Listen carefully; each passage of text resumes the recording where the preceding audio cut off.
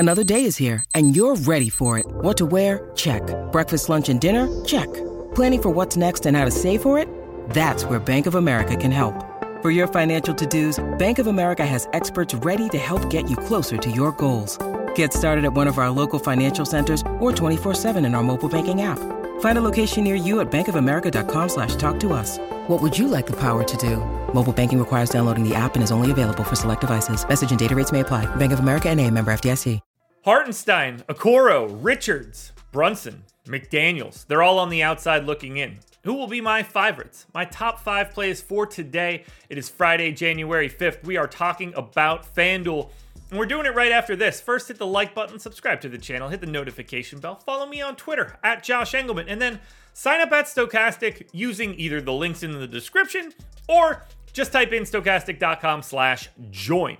You can get projections, ownership, sim tools, lineup generator, contest generator, weekly pass, monthly pass.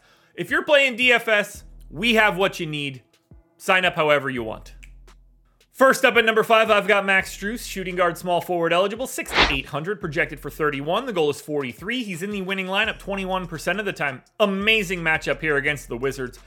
They gain 4 possessions over their average. The Wizards' defense is terrible. 17 points, 5 boards, 3.5 assists, and a stock for Strus. Still no Garland, still no Mobley. You cross guard and forward. What's not to like here? DeJounte Murray in at number 4, point guard, shooting guard eligible, 8,300, projected for 38. The goal is 51. He's in the winning lineup 23% of the time. I went 35 minutes, 21 points, 5 assists, 5 rebounds, almost 2 stocks in a ridiculous matchup. As big of a pace-up matchup as you can get against Indiana. They gain almost 5 possessions. The total is in the 260s today, which is 20 points higher than the second highest total on today's slate. This is an all-offense matchup, and you want to get to pieces of it. Murray looks good. As does Saddiq Bey in at number 3, small forward, power forward eligible, 6K, projected 28, goal 38, winning lineup 24% of the time.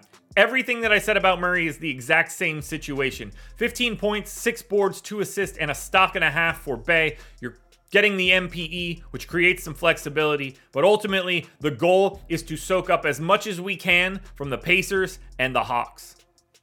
For example, here's a Pacer at number 2, Aaron Nesmith, small forward, power forward eligible, 5,700, projected for 24. The goal is 37.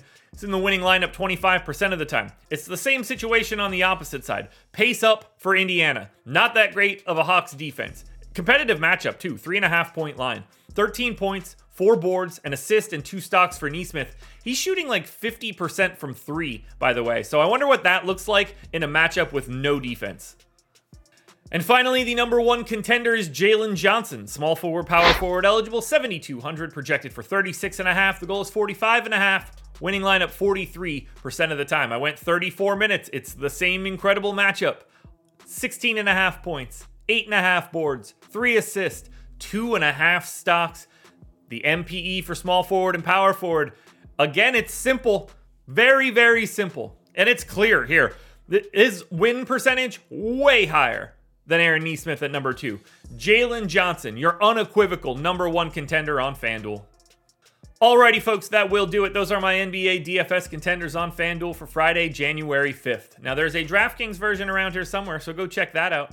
Win some money tonight, guys. Good luck, everybody. I will see you all again on Sunday morning for another edition of the Contenders.